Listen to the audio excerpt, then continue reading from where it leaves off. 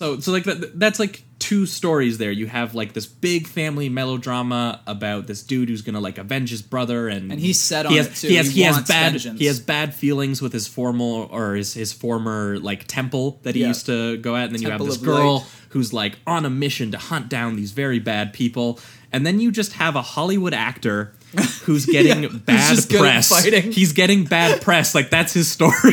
He's just like, I'm really mad that the reviews for my movie aren't very good. Better go to this interdimensional tournament and show myself or prove myself. Yeah. So it's so good. And they just don't.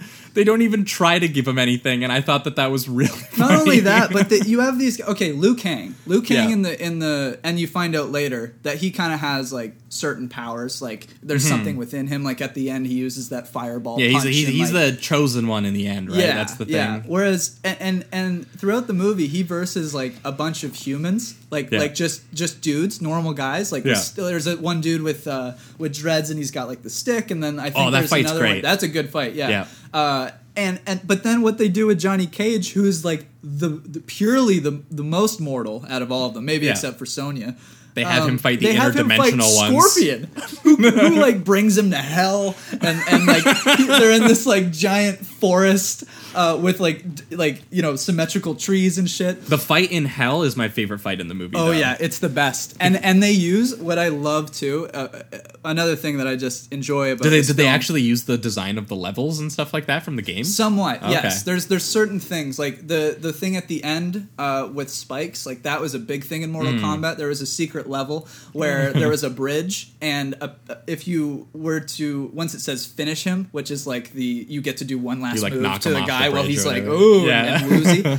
And yeah, if you did a special combo, you got to send them into spikes, and that was like this big Easter egg for the game. Okay. So that's why they threw it into the finale.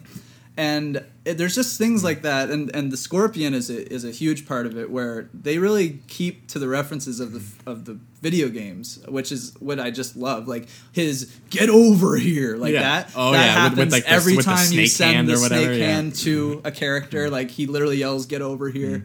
There's when he rips off his face, and there's a skull and he fire breathes. That's like one of his fatality special moves. So like they keep to all these things that are in the game, which I just have to give like mad respect for. Well, and what's awesome is that like they don't like linger on it like it's a reference. It's just a thing that happens in the story. So if you play it, you're just like, oh, that's a reference, but it's also not like it's a reference. Did you see it? Yeah, did you see what we did? It just feels like a design choice, which makes the movie interesting. Just because like at a certain point, like around the half-hour mark, it just becomes a series of fights, which is great, which I love. It's almost like what you're waiting for as all this setup. Well, I was cackling every single time because they had these organized fights because they had the actual tournament, where there was this guy, where one of the main dudes would fight one of the other guys in the tournament, and they would fight, and then one guy would win, and we'd be like, sweet, the good guy won. Yeah, awesome. But then that dude would like proceed to just like walk around the castle in his spare time, and then he'd just start fighting someone else.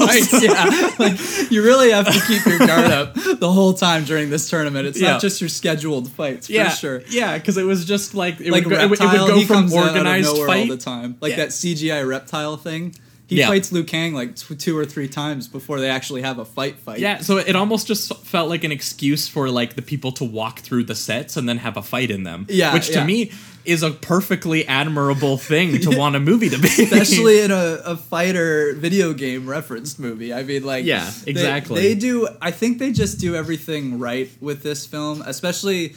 and what I mean by that is for what it is. I mean, they took Mortal Kombat. This movie gets kneecapped by being probably what it is, but it's a very good version of what it wants to be. Exactly. Like, it could be either a flaw for you or a strength. And for me, it's a strength, the fact that they stay so true to the video game. Yeah. Just because it does make it so that it's super corny and cheesy at times. Oh, yeah. A lot of the time. Oh, some of the jokes that Johnny Cage they're gives, so 90s they're like sub second grader jokes. Like I feel like a third grader would like get up and be like, "Oh my god, like he said that? For like, real. What the hell?" The only line that I think I like from him that's actually funny, because most of the time when I'm laughing with this movie, I'm almost laughing at it in some ways. I still like the film, and I still think there's a lot to take in and have fun with.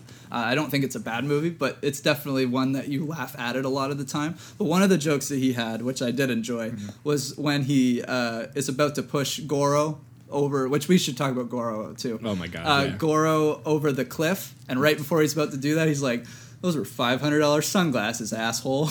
And I just really like that line. I don't know why, because he crushes them before. Yeah. And I don't know why I like that line, but that's like the only Johnny Cage line that I really appreciate. The rest of the time, you're just kind of like, "Oh, Cage, man. God damn it, dude. You Hollywood motherfucker."